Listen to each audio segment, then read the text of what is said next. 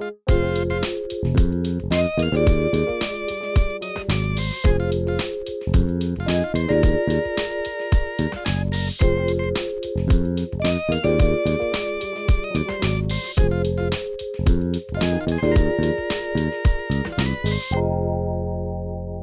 to communicate maybe the most important thing that we can ponder, and that is who is God?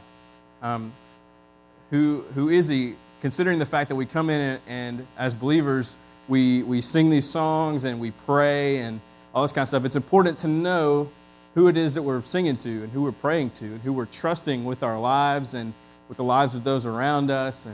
And so the early church fathers were trying to wrestle with, the fact that Scripture seems to teach some things that at first are a little bit confusing, but once they had the entire Bible and they started looking at things, they were like, we need to work on this. And so they had these councils, and they would have all these theologians come together, and they would kind of mash something out. And so you hear some people say they don't believe in the Trinity because the word Trinity isn't in the Bible. It's absolutely true. But the concepts of the Trinity are there, and they are important enough that we needed a word. We needed a way to communicate this stuff. And so last week, just kind of went through, there are three basic ideas in a discussion about the Trinity that would encompass all the things that we believe. So we're just going to run through these real quick. The first one is that there is one true God, that all other gods are false gods. They are dead. They're not real. That all throughout Scripture, God tells us that He is the one and only true God. That everything else is false, and that's a very important thing to recognize, that He is the only one. Because as we get into, you start to read Scripture, and it's you have God the Father, and you have Jesus saying that He's God, but He's praying to God the Father, and you have the Holy Spirit who is also God, and it seems a little bit confusing. And so the main idea is that there is one true God. Okay. Then you move to the next point, is that this one true God exists in three distinct persons. That He has eternally existed in three distinct persons, okay? Eternally meaning that from the beginnings of time and all the way to the end of time, if there is an end of time, or if there was a beginning, which is a whole other conversation. Basically, all three have always existed. At no point was Jesus created. At no point was the Holy Spirit, like in Acts when the Holy Spirit comes into the world, you don't see this, God was like, all right, let's create this Holy Spirit, whatever. All three have existed the whole time. They are persons. They are not entities. They're not forces. But when we say person, we don't mean like a human. We're talking about they have personalities. They have feelings. They speak. They act. They think. They already said think. They have all those attributes to them. And so they're all persons. The Holy Spirit is not an it. Okay, the Holy Spirit is a He. There's a person there.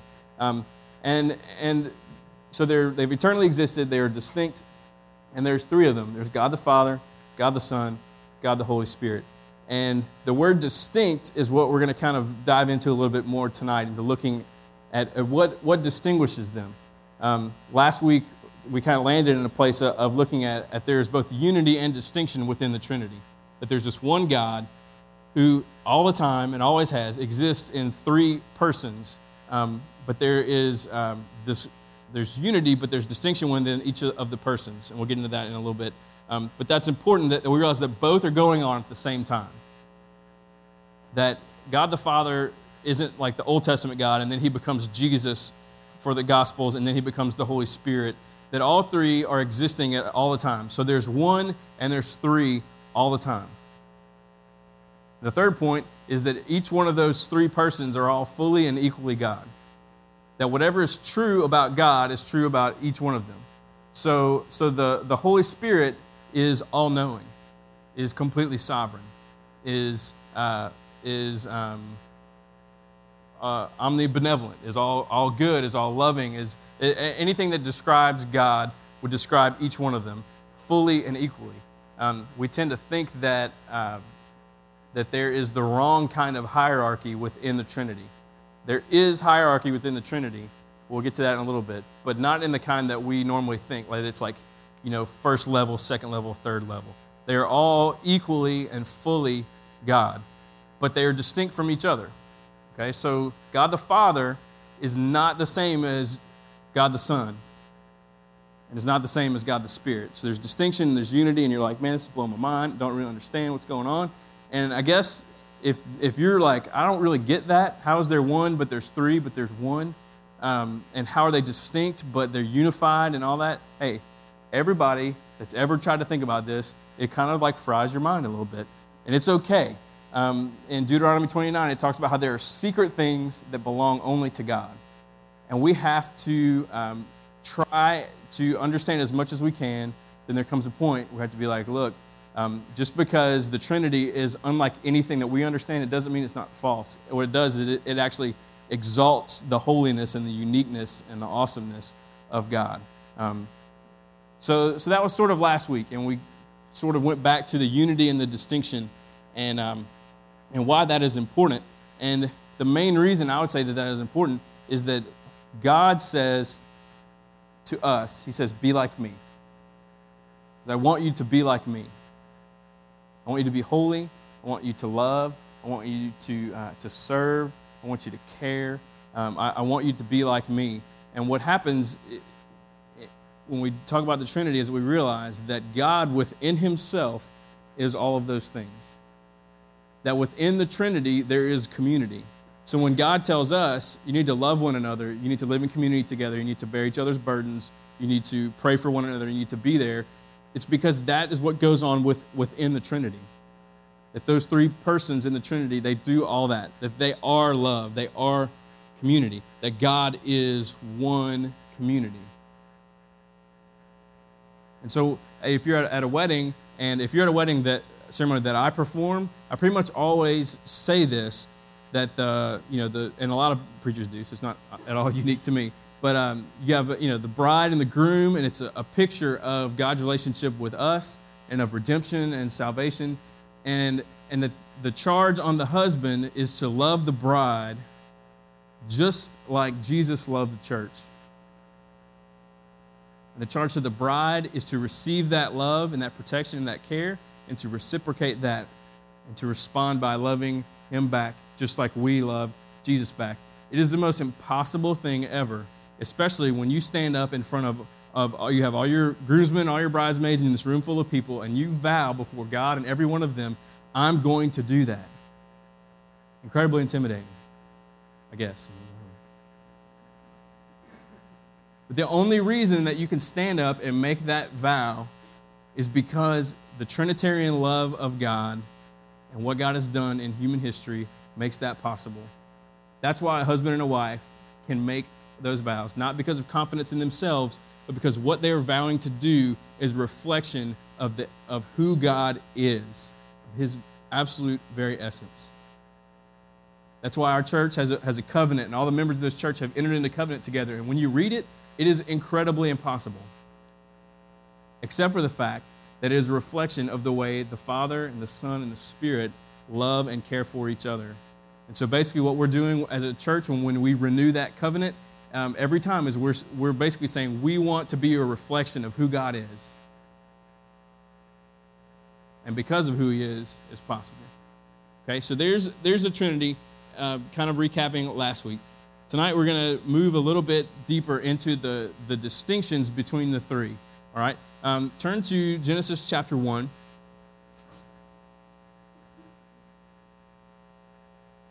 The first three verses of the Bible give us a really good jumping off point. Rather than getting into the roles of each member of the Trinity conceptually, we're gonna look at two ways that we see in Scripture them showing up, and we see the roles that they play. And so we're just gonna kind of jump right to that. The first example we're gonna look at is creation. The second example would be salvation. These are two ways that we see the roles and the relationship within the Trinity being distinct, yet being unified at the same time. All right, Genesis chapter 1, verse 1. It says, "In the beginning, God created the heavens and the earth. The earth was without form and void, and darkness was over the face of the deep. And the Spirit of God was hovering over the face of the waters. And God said, 'Let there be light,' and there was light." Okay? Very famous, a couple of verses. Anybody who's vowed to read through the Bible in a year has probably read this verse on January 1st, many, many years. Here we see the beginnings of this idea that there's more going on than meets the eye. So you have, in the beginning, there was God, okay? So that's where that eternal aspect comes from. So there's God, and there was no form on the earth. And we see two members of the Trinity right here. You see the Spirit, verse 2, and the Spirit of God was hovering over the face of the waters, okay? I like the word hovering, especially because in some circles, it's not the Holy Spirit, it's the Holy Ghost. And so I like the idea of the Holy Ghost hovering. Not like Casper. I don't know. I haven't really figured out what kind of ghostly form I would put with him. But anyway, so there's the Spirit of God, that person of the Trinity, hovering over the waters. Now, that doesn't tell us everything, but it does tell us something. It tells us that the Spirit is not the one creating things. And by him hovering there, there's a sense that maybe he's waiting. But I don't think he's just waiting for what's going to happen. Most theologians would take that idea, and based on, especially what we see in the rest of Scripture about the Spirit, that he is there sustaining and manifesting God's presence in creation. That he's there, and he's just kind of hovering. He's keeping everything together, and that is how creation knows that God is present. Okay? And so then in verse 3, it says, "And God said, 'Let there be light,' and there was light." Now, typically, whenever like this is taken to understand that this God the Father is saying this, and I'll get into something else later. Okay, so God the Father says, "Let there be light," and all of a sudden there's light. And I'm going to flip over. We're going to show you this on the screen in Colossians chapter 1. It says, I'm going to get there. Colossians 1, it says this. Where is Colossians? It's good. Verse 15, it's talking about Christ. Okay, this is the Son. He says, "He is the image of the invisible God, the firstborn of all creation. For by him all things were created, in heaven and on earth, visible and invisible, whether thrones or dominions or rulers or authorities. All things were created through him and for him." Okay? So, this is saying that everything that's been made has been made by the Son. All right? So if you go back to Genesis, here's what's going on. God the Father says, "Let there be light," and the Son goes out and makes light.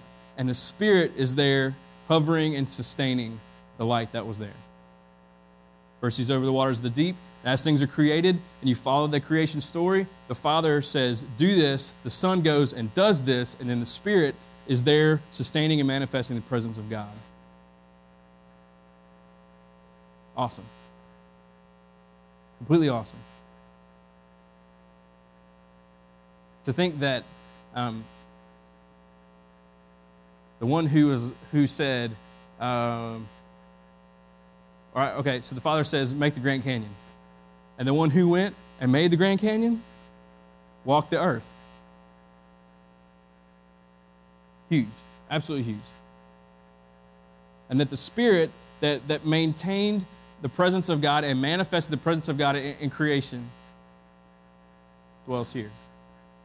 Huge, huge. This is how we see the roles of each member of the Trinity being carried out. Okay? The Father speaks, the Son goes and accomplishes it, and the Spirit maintains it. All right? So there's creation. Let's look at the other example. Turn to John chapter 3. All the rest of this is going to be in John, so if you don't like to flip a lot, you're in good shape. John chapter 3. You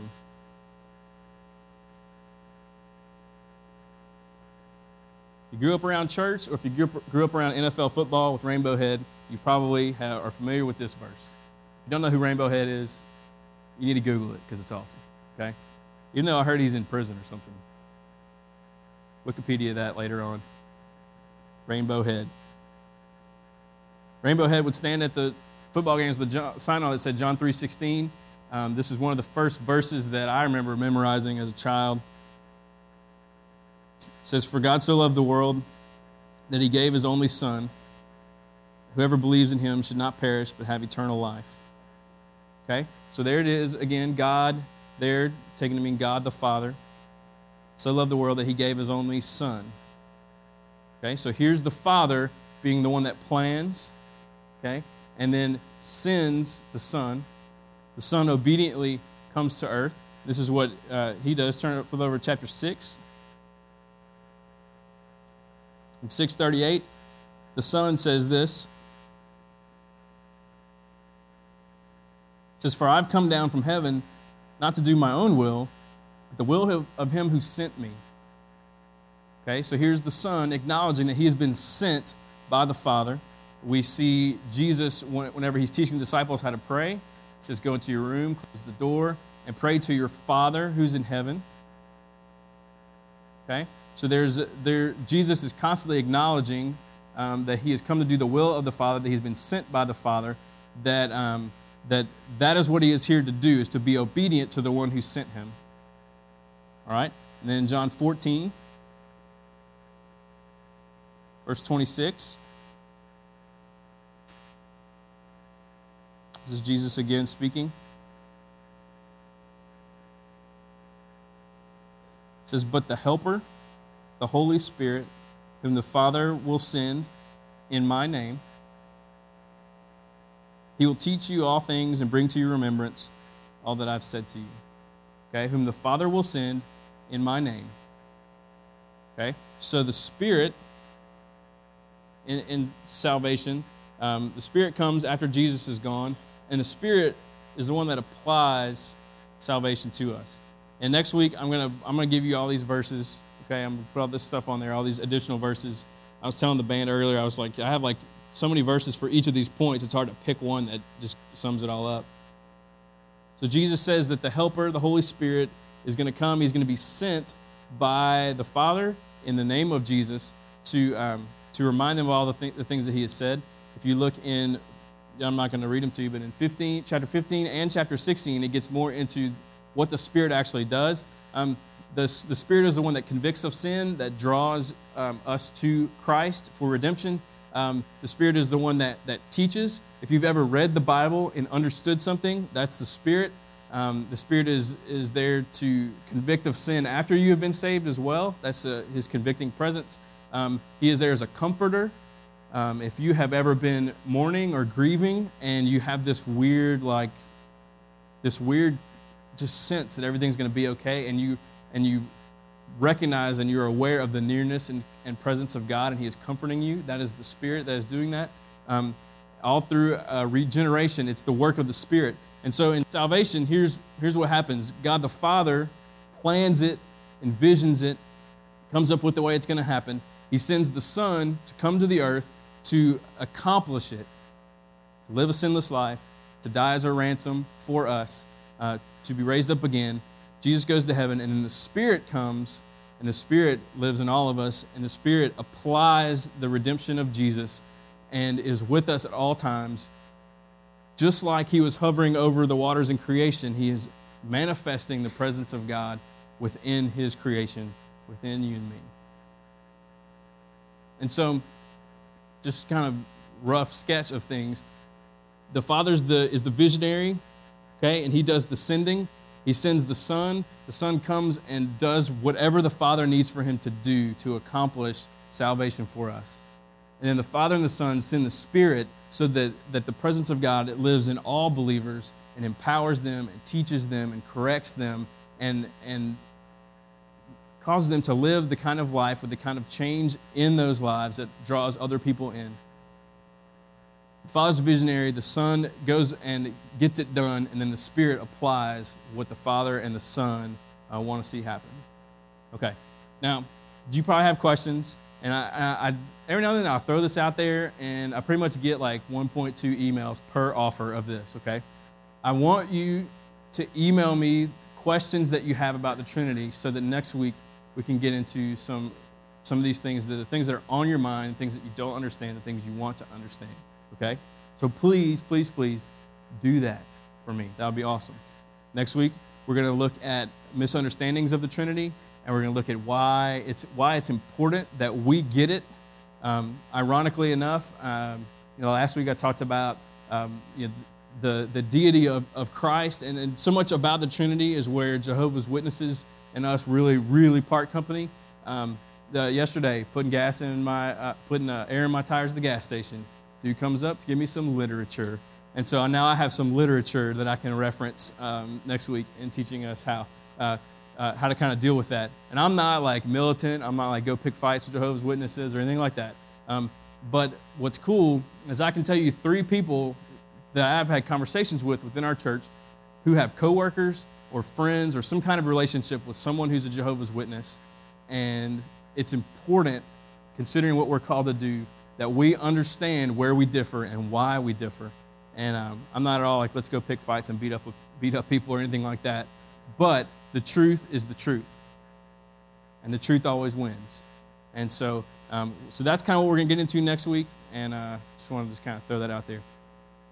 Now, what in the world would the roles of the Father and the Son and the Spirit have to do with us?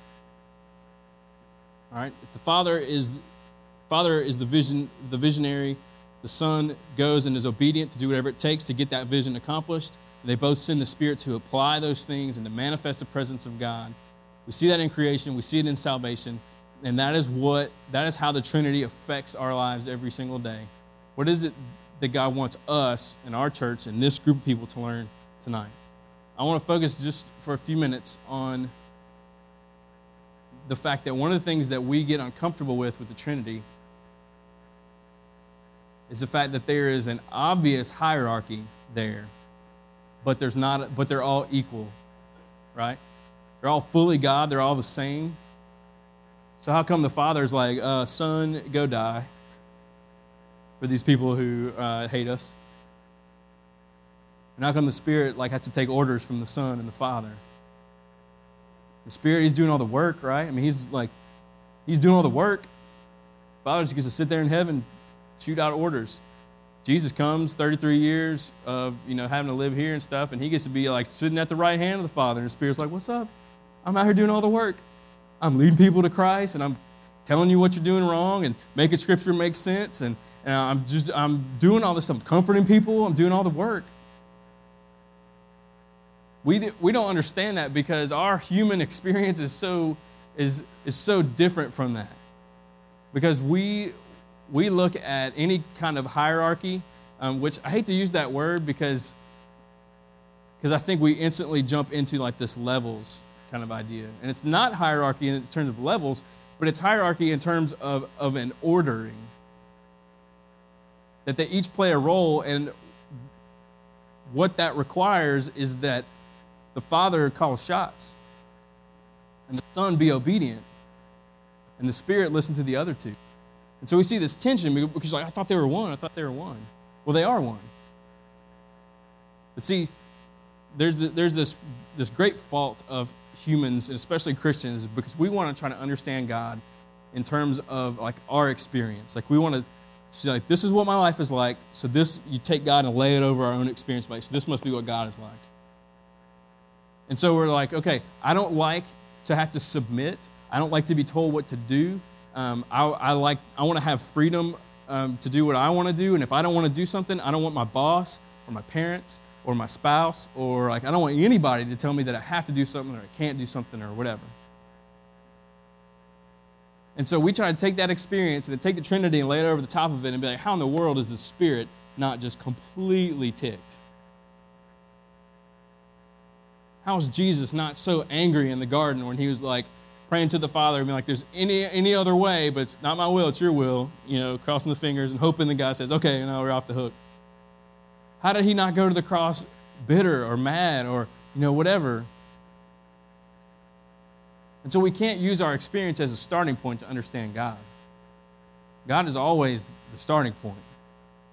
We interpret our experience based on God, not God based on our experience.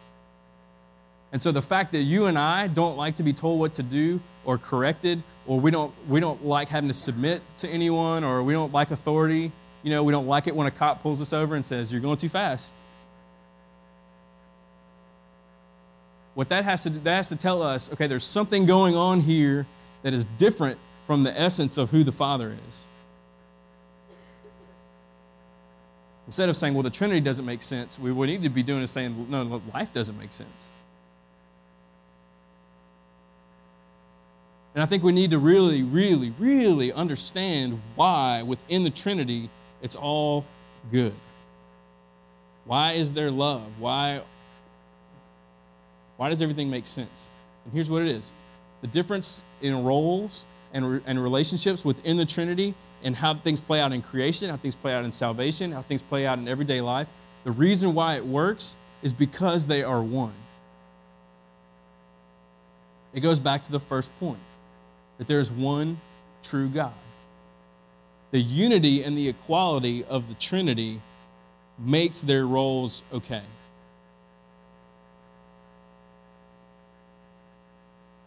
Because they are one, they gladly and joyfully play the role. What does that have to do with anything? The applications are incredibly obvious. Let me. All right, here, we'll go with 4 of them. Okay. If you have to work with people, ever, all right, coworkers. If you're a college student, you have group project. If you have to work with people within a family or within your group of roommates, just whatever. If you have to work with other people, and there is within that working some form of order, unity and equality is the key to people within that group playing their role and embracing their role. All right? So here's how it works. Let's say in your job that, and in the corporate world, there's definitely hierarchy, okay? A definite ladder. So let's say that you're middle of the rung, middle rung of the ladder, whatever. Middle of the rung of the ladder. I'll just keep saying it so it makes sense. If the people above you think that they're better than you, and they treat you bad, and they don't listen to your ideas, and you are just there, and you're just there to carry out the things that they want, and the people below you, you treat them the way that the people above you treat you, then of course there's not going to be any sort of embracing of the role that you play, because you're not unified, because you're not one. Now, if there's that ladder there, but your boss comes in and has this meeting around this round table and says, look, I know I'm your boss and all that kind of stuff, but we have some things to accomplish, and we as a group are going to accomplish them. I want to know what you think about this, and I want you to know what I think, and I want us to throw all our ideas out there and let's arrive at a decision, and then let's go and let's do the things that we need to do. Then when you walk out of those meetings, you're fine with the boss being like, okay, I need you to do this. Okay, and I need you to make sure that they do these things. Everybody's okay with it. Why? Because when there's unity and there's equality, you embrace the role that you have to play in the process. So the lesson for us is if you are in any situation where you're over people, the Trinitarian way of handling things is for there to be equality and unity within the group. You don't talk down to people that work for you. You don't treat them bad. You don't expect them to do things that you wouldn't do, and it goes on and on and on. If you find yourself at the bottom of the ladder, you're like, what's up? How am I supposed to apply that? Okay, well, Jesus was at the bottom of the ladder. And he served, and he loved, and there were times when people thought he was great, and then they slaughtered him and cheered as they did it. And so if you're at the bottom of the ladder, there's something to be said about serving the people who rule over you and push you around and whatever. And I'm not saying be a pushover, and I'm all about justice and all that kind of stuff, but at the end of the day, it is a reflection of the Trinitarian God for us to serve and to trust that he will take our service and use that to change what's going on. See, we're called to be like him in every way. And so in the practical things of life, when we're working with other people, there needs to be unity and equality so that everybody can play the role that's going on. Makes perfect sense, right? Let's jump into something else. Let's pick on marriage a little bit, okay? All you single people, just chill. Actually, take notes because you may need this stuff one day. Within a marriage, all right, two become one flesh, all right? So you're like, well, there's unity, there's total unity, we're totally one, it's all good. All right? There's actual unity in the eyes of God, and there's all this emotional, spiritual unity that's going on, and then there's how that unity plays out. And there are times when the way it plays out is contrary to what is really going on, okay? So, I'm not even going to pick sides because it happens both ways. If one spouse thinks that they're superior to the other spouse, what happens? It's terrible.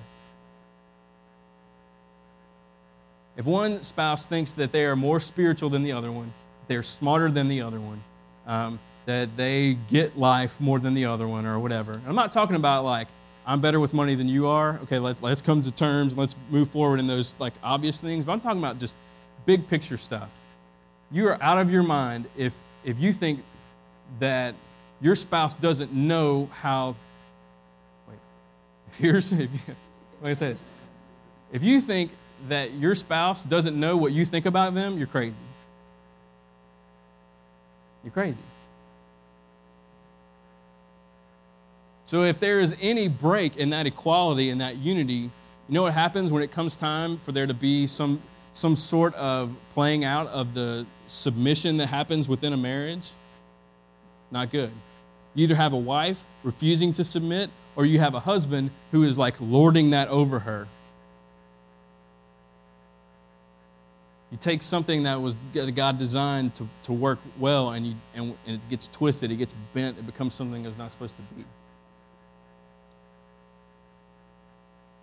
However, and I believe husband and wife, okay, completely equal, completely, like I'm all about that equal standing before God, value, personhood, ability to hear the Lord, everything completely equal. I think within the marriage that they each play a role. I don't know exactly what the submission, head of the household, spiritual leadership, all that kind of stuff looks like. Maybe one day I'll figure it out. Until then, I'm counting on you guys to let me know what's up. But I know this. Biblically, you each have a role to play. If there's not equality and unity within your marriage, those roles are gonna be resisted. They're gonna have problems. But when there is unity and there is equality, and there's love and there's prayer and there's openness and there's this exchange of ideas, and when it comes time to either submit or to exercise that leadership or however that plays out, you embrace the role that you're called to play. Why? Because it reflects who God is. Not because it's a formula, not because Dr. Phil said so. It's because it's a reflection of the very essence of God. Because the Father and the Spirit and the Son are all one, they all embrace what's up. They all embrace what they're called to do. All right, let's jump to another one. This one may be a little less, I don't know. This one's a little bit different. Our church is structured in such a way that the members of the church submit to the leadership of the elder board on everything that happens in the church except for like 6 things that are listed in our Constitution. And it's like, we can't can't enter into debt that's more than 1/12 of our annual budget, and can't change our affiliation. Like we can't become like Methodists tomorrow without that kind of stuff. They can't, the elders can fire the pastor, but they can't hire a new one. There's just certain things that go to the floor of the congregation. And a part of becoming a member of the church is you agree and you enter into a covenant, basically says, everything else, I'm submitting to what you guys say. Within those elders, right now we have 7. Biblically, that means that this church has 7 pastors. That in however this looks, and I'm terrified of this, just so you know, we will all at some point stand before the Lord and have to give account of this, of the ring, somehow. Okay? Right now we have 7 pastors. Now within that table, okay, there's 7 of us there. I'm like all-time quarterback, okay? The other guys serve for 3 years and they rotate out, all right? And what church nerds say in this situation is that I would be the first among equals, that the 7 of us are all equal there, but somebody's got to run the point. And since I'm like all-time quarterback, and that means that to some degree, when I stand before God, there's a different amount of something coming my way, a different level of accountability. There are times when those elders will say, what do you think? What do you think we need to do? Now here's basically what that is what is happening is the 7 of us, if there's real unity and real equality, every one of those guys is fine with me saying, like, look, as the pastor, this is my opinion. And it takes the whatever amount of weight it needs to, it takes it there. If there is equality and there's unity. If there is not inequality and unity, and either I come in and I'm like, look, I'm the pastor, you need to shut up, do what I tell you. They're not going to embrace that stuff, okay? If we have 3 new guys, if the 4 veterans are like, what's up, rookie? What up, newbie? All the time, or always talking down to them, there's not going to be unity and equality there, is there? They're not going to embrace roles that we're called to play. Now, bring that into this greater church level, okay? It takes a lot of unity and equality for members of a church to say, I trust you 7 guys to take us where we need to go. That in everything other than those 6 deals, I completely trust what you want to say. That only is going to happen if all of us really look around the room and see equal standing before God, equal spirituality. If any of us are like, okay, these people are super spiritual, these hear from the Lord, these are probably just like, I mean, who knows what they are, because I hear, that, I've seen Facebook, okay, I mean, I know, so I don't really trust them. Because I've seen their pictures, they were tagged in and whatever. And if we split things up and we make this, then here's what happens. I stand up in front of the church and I say, this is the decision we've come to about the Mexico trip. There it is. And by the way, we have not made a decision yet, okay? But let's say that the decision is we're not going to go to Mexico. Here's what happens. There are people who are going to say, I trust the elders. And there are people who are going to say, I don't care what they say, I'm going. I don't care what's going on at the border. I'm going no matter what. They're weak. Scared. They're deciding based on fear. What happens is you think that you know better. And it's because the way that you view the church, you have set this up in this way. And for whatever reason, you have exalted yourself above everybody else. And then there are people who are going to say, man, it kills me that we would not go to Mexico. But I trust that God speaks to our elders because I know that they love us and I know that they serve us. And I feel like we're all equal and we are unified and we are one. And so if our leadership isn't behind it, then I'm not going to be all rebellious and prideful and go.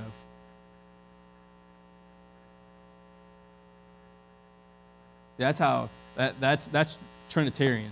That's what we're moving toward, is we want that level playing field.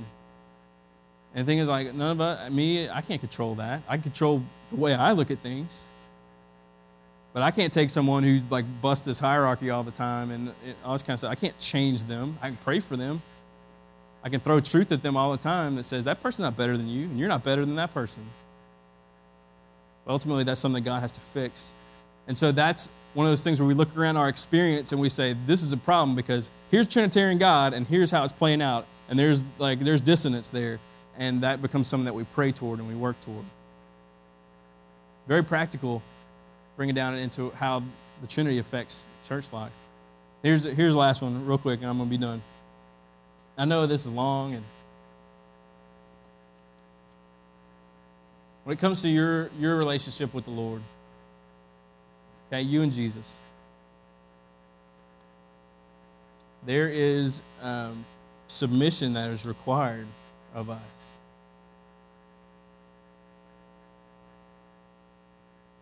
And when we are not one with the Father, when we are not abiding in Christ, when we are not connected to Him, and when His life is not flowing through us, when we're not praying and we're not in the Word and we're not in community, and we're unplugging from all the different vehicles that God uses to keep us of one heart and one mind with His, when you're not doing that, you buck that authority.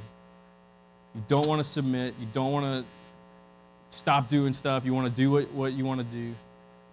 And I don't mean to use the word you, because like I should be using we this whole time, because I speak from very, very personal experience.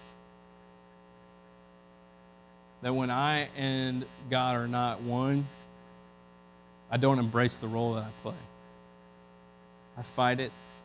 I do whatever I want. And basically what happens is I end up saying, I know better than you about my life. And that is not a reflection of the Trinity. That is not a reflection of the essence of God. And so I have to return to that and to stay connected to that.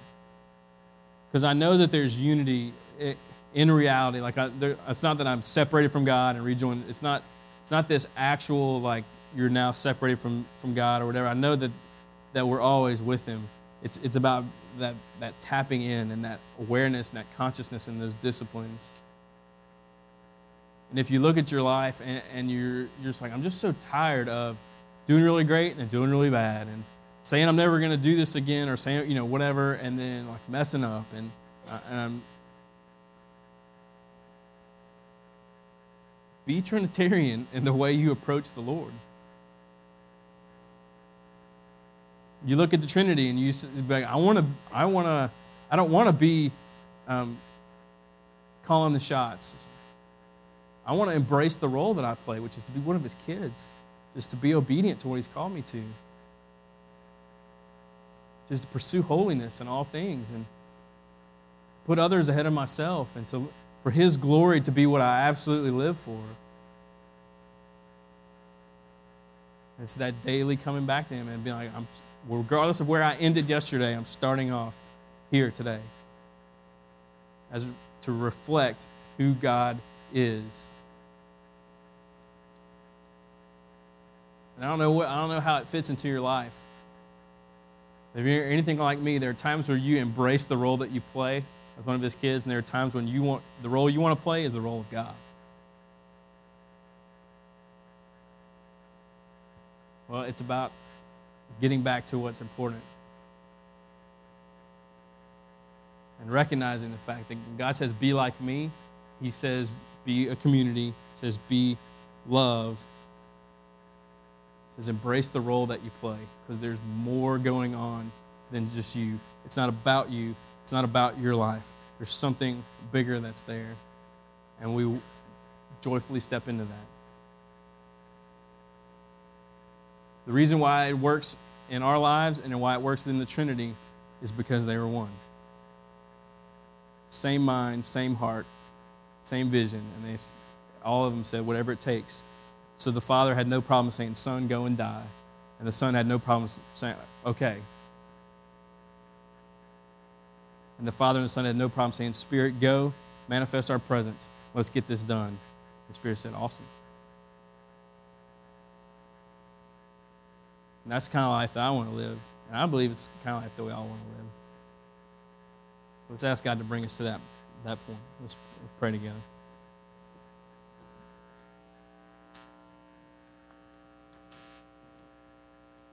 Father, we love You, and we don't all know. We don't know everything about You. We don't know how You work. And even after looking at the Scriptures and listening to talk about it, it's still mind-blowing. But God, we understand this. We understand that You are the boss. That You are sovereignly over all. And it's not a situation where You are arrogantly and pridefully ruling over us. That there is perfect love and perfect power. So God, help us to see you for who you are and to be at one with you in our minds. And if that means repenting, that means whatever it means, we trust you to communicate that to us. Help us to return to that place. Help us to embrace the role that we play as your kids and as your servants, as your ones who have been redeemed and sent out and called.